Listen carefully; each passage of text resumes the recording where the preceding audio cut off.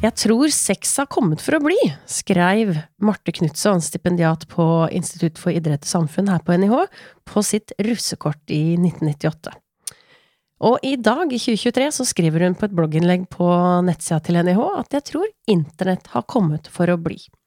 Og det du skal få høre mer om i denne episoden, det er Martes doktorgradsprosjekt, hvor hun har undersøkt eldres erfaringer med bruk av smartklokke og aktivitetsmålere. Velkommen i studio, Marte. Tusen takk. Da har jeg bare prøvd å gi en sånn kort teaser på hva du undersøker i doktorgraden din. Kan ikke du gi oss litt mer kjøtt på beina? Jo, dette doktorgradsprosjektet, det handler om hvordan eldre mennesker, det vil si mennesker over 60 år, erfarer det å bruke smartklokke, og hvordan de opplever at det påvirker deres forhold til fysisk aktivitet og helse.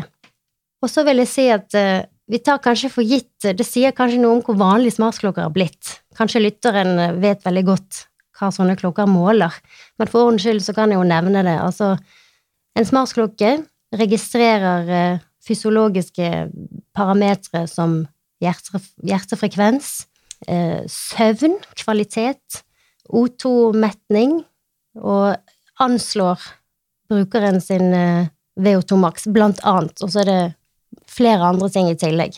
Men det er rett og slett et verktøy for å følge med på kroppen og det fysiske aktivitetsnivået. Så skriver du jo litt i det blogginnlegget her om at vi har den digitale teknologien som har vært med i markedet i mange år, men det er jo også på en måte det utvikles stadig noen nye teknologiske duppedingser, og så har vi parallelt eldrebølgen med en generasjon som ikke har vokst opp med det her. Og så får vi plutselig en smarttelefon eller en smartklokke som blir som en protese, som du beskriver godt. Altså jeg sitter på T-banen, og så shit, jeg har glemt telefonen min hjemme, og så føler man at man mangler en kroppsdel. Så hva var liksom deres innledende tanker når dere da skulle undersøke det her på den eldre populasjonen? Jo, altså, det som du sier, vi står jo på mange måter midt oppe i en digital revolusjon. Det har tatt veldig kort tid fra smarttelefonen ble introdusert på markedet i 2007. Det føles ut som i går. Ja. Så på de 16 årene så har det blitt en viktig del av hverdagen vår, og hvordan vi organiserer oss, hvordan vi kommuniserer med hverandre, og det er helt integrert for de aller fleste av oss. Sånn at det du kan si om dette prosjektet er at mitt fagfelt er jo sosiologi, samfunnsvitenskap, og noe av sosiologien sitt mandat er jo å stille spørsmål ved de tingene vi tar for gitt, skrape litt i overflaten og undersøke hva er det egentlig dette betyr for oss. Og den digitale utviklingen skjer så fort at det egentlig er umulig å overskue hvordan den vil se ut i fremtiden, og hva det vil bety for oss. Så dette prosjektet er egentlig et forsøk på å stille noen av de spørsmålene. Jeg er jo også av en sånn generasjon selv, hvor jeg kan ofte sitte i sosiale lag, og så er det hvem husker og hvem husker ikke, eller hvem har hatt eller ikke hatt en Nokia 3210, altså før disse smartklokkene kom. Og så er det du prøver å undersøke da, i din doktorgrad, altså hva slags protese er egentlig den smartklokka her? Kan ikke du fortelle litt mer om både akkurat den populasjonen eldre som du har prøvd å liksom få litt mer innsikt i, og hva har du gjort? Altså, hva er den forskningsmetoden her? Jo, det er jo 2 sentrale stikkord i dette prosjektet, og det er jo teknologi, og så er det aldring, og selvfølgelig fysisk aktivitet og helse. Og det er jo et velkjent faktum at vi lever lenger enn før, vi blir stadig flere eldre, og dette påvirker jo hvordan vi skal utforme samfunnet vårt, hvilke helsepolitiske beslutninger vi skal ta, hvordan vi rett og slett skal organisere samfunnet vårt. Og aldring er på mange måter ikke lenger hva det en gang var. Vi lever lenger. Vi lever lenger, og det er nok rimelig å si at dagens eldre har et mye større variasjonsmuligheter i hvordan de kan rett og slett leve ut sin aldrende identitet. Det er mange forskjellige måter å være eldre på, mens tidligere så var de eldre kanskje mer like, og det å være aldrende i en generasjon skilte seg ikke så mye fra generasjonen før. Men det bildet har endret seg veldig mye. Så du har da undersøkt, kall det en subgruppe? Altså, er de like, de du har undersøkt? Ja, altså jeg har invitert personer over 60 år til å delta i denne kvalitative undersøkelsen der jeg har intervjuet 29 personer. Og rasjonale for å invitere personer over 60 år, det kan jeg godt si litt om. I og med at vi lever lenger, så er det blitt vanlig å differensiere mellom de ulike fasene av alderdommen. Man snakker om den 4. alder, som er den dype alderdommen, som kanskje er preget av kroppslig forfall, at sansene svekkes, at vi trenger mer hjelp, rett og slett. Mens den 3. alder på mange måter kan forstås som en ny ungdomstid, i hvert fall for de privilegerte som har ressurser, tid og penger til å utnytte den fasen av livet til å ha mange prosjekter, baller i luften, reise, utforske, leve et liv som kan minne om det vi ellers har forbundet med ungdomstid. Ungdomstid med sølv i håret, skriver du. Ungdomstid med sølv i håret. Du, jeg bare synes det var, altså, da er vi, du sier nå 60 pluss 3. alder. Når er det den første alder begynner? Ja, du kan vel tenke deg at livsløpet er delt opp i barndom, ungdom, voksenliv. Ja. Så akkurat, kanskje helt forklare hvorfor vi kaller det den 3. alder, men la oss si barn, ungdom, voksen nå, er vel første, andre og 3. alder. Ok. Ja. Jeg tenkte at det var bare en inndeling i alderdommen, så tenkte jeg at da begynner jeg snart å bli gammel nå, tenkte jeg. Ja, og du har da undersøkt, eller du har snakket med de i dybdeintervju. Hva er det du har spurt dem om? Jeg har stilt litt generelle spørsmål om hvilken rolle fysisk aktivitet spiller for de, hvordan de definerer god helse, som jo er egentlig ganske store spørsmål. Og så har jeg spurt mer konkret om hvilke parametre de følger med på, og hvorfor de opplever det som relevant og viktig.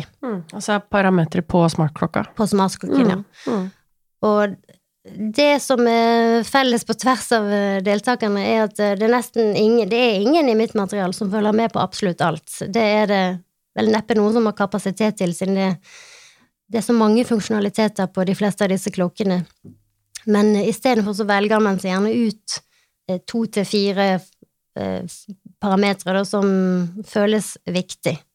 Og årsaken til at de føles viktig, det kan variere ganske mye. Du har for eksempel supermosjonisten som synes det er spennende å følge med på de tekniske dataene rundt hvor mye høyre bein blir belastet versus venstre bein og så videre. Til den personen som er mest opptatt av vektregulering og har et behov for å følge med på kaloriforbruket, for eksempel. Og så har du de som trener mye utendørs, hvor GPS-funksjonaliteten har gitt, som noen beskriver det, en mye større frihet. Hvis du liker å drive med terrengsykling, så kan GPS og kartfunksjonaliteten gjøre områder som ellers ikke ville vært så tilgjengelig for deg, mulig å utforske. Så det er en del sånne svar vi har fått.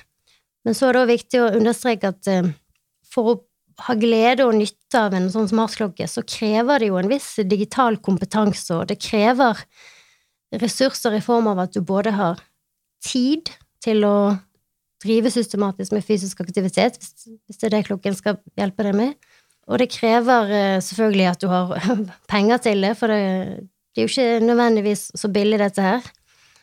Så det er rimelig å stille spørsmål ved om dette er tilgjengelig for alle, eller om det er begrenset til de privilegerte. Og det som kjennetegner mitt utvalg, det er nettopp at de har alle høy utdannelse, de har jobber som har gitt høy inntekt, de har arbeid med lite belastning, fysisk belastning på kroppen, sånn at de har anledning til å investere tid i sine kroppsprosjekter, som vi kanskje kan kalle det. Fordi det bringer meg liksom videre på at jeg har lyst til å spørre litt om, nå har vi allerede snakket om at du er jo ikke ferdig med doktorgraden, så det er bare noen preliminære funn du har, men hva er det du på en måte foreløpig har sett noen tendenser til? Det som jeg synes er interessant å utforske er hvordan klokken sin logikk fungerer. Den gir oss jo muligheten til å måle data som kan kvantifiseres. Og underforstått også signaliserer jo klokken at det den type data som verdifulle for oss å følge med på. Data som kan fremstilles i stolper og grafer. De kvalitative sidene ved å drive med fysisk aktivitet, hvordan det føles i kroppen, hva treningen gir på en mer sånn annet plan, det ikke nødvendigvis disse klokkene så gode til å fange opp.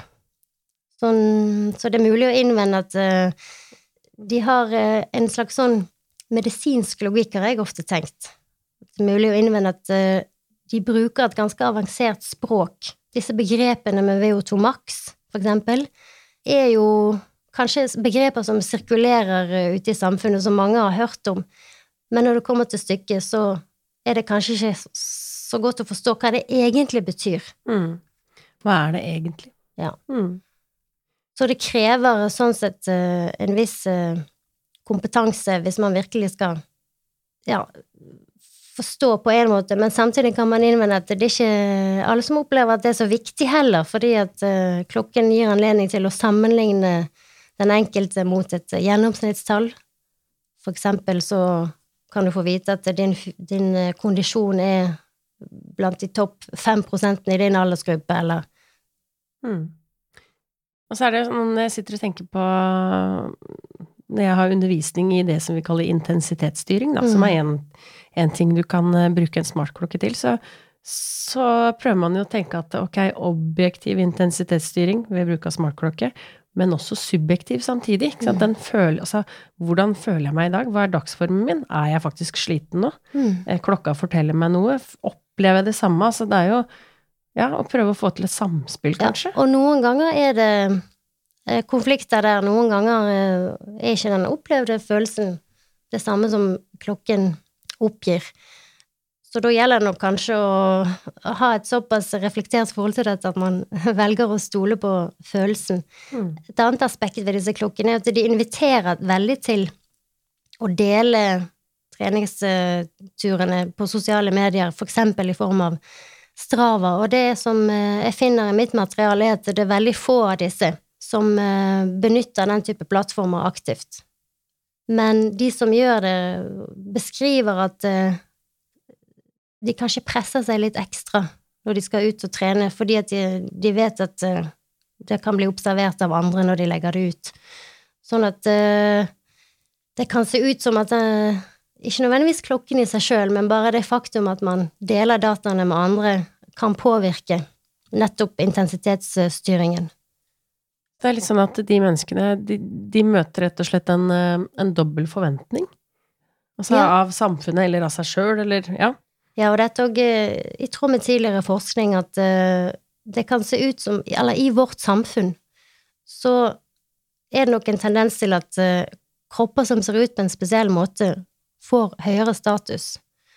Og det å fremstå sprek, trent, noen type identitetsmarkør som viser at du kanskje står for noen bestemte verdier.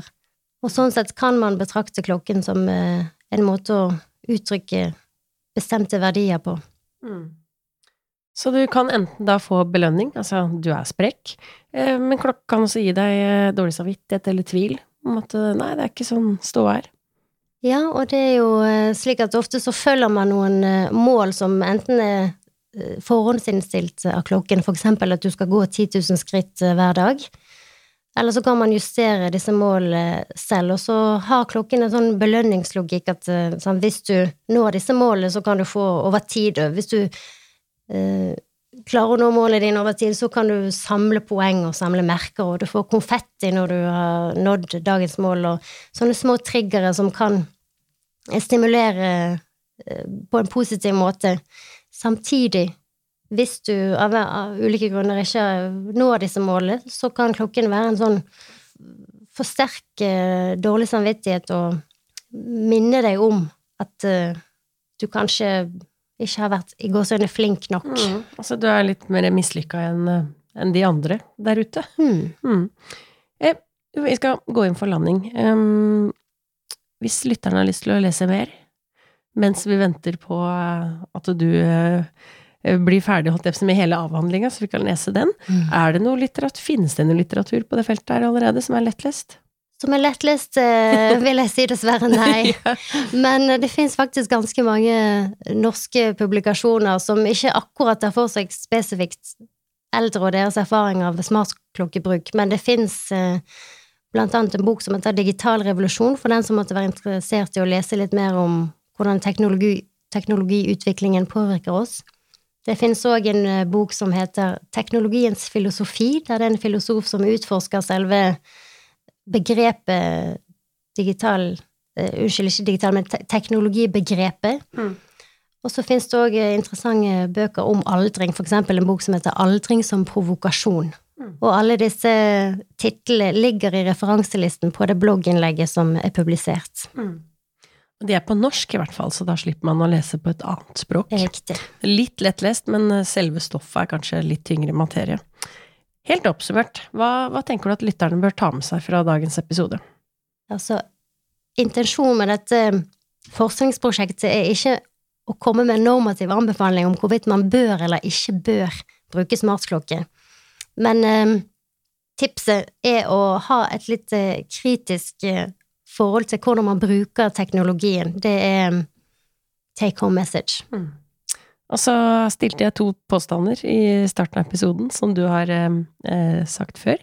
Så jeg har lyst til å spørre deg igjen, har smartklokken kommet for å bli? I sin form som vi har den tilgjengelig i dag? Nei, det tror jeg ikke. Jeg tror at det tar ikke så lang tid før dette fremstår som dinosaurteknologi, og så får vi noe nytt. Det finnes jo allerede ringer og smykker som måler mye av det samme. Så jeg tror det vil komme i en annen innpakning og med en annen funksjonalitet. Spennende. Det fremtiden som vil vise oss det her. Tusen takk for at du kom til oss i studio. Takk for at jeg fikk komme. Hvis du har lyst til å følge med på hva vi gjør i NIH-podden, så bør du gå inn på Instagram og følge oss der. Har du tilbakemelding eller tips til fremtidig tematikk, så kan du sende oss en mail på podcast@nih.no. Redigerer for episoden har vært Eskil Birkeland. Vi høres.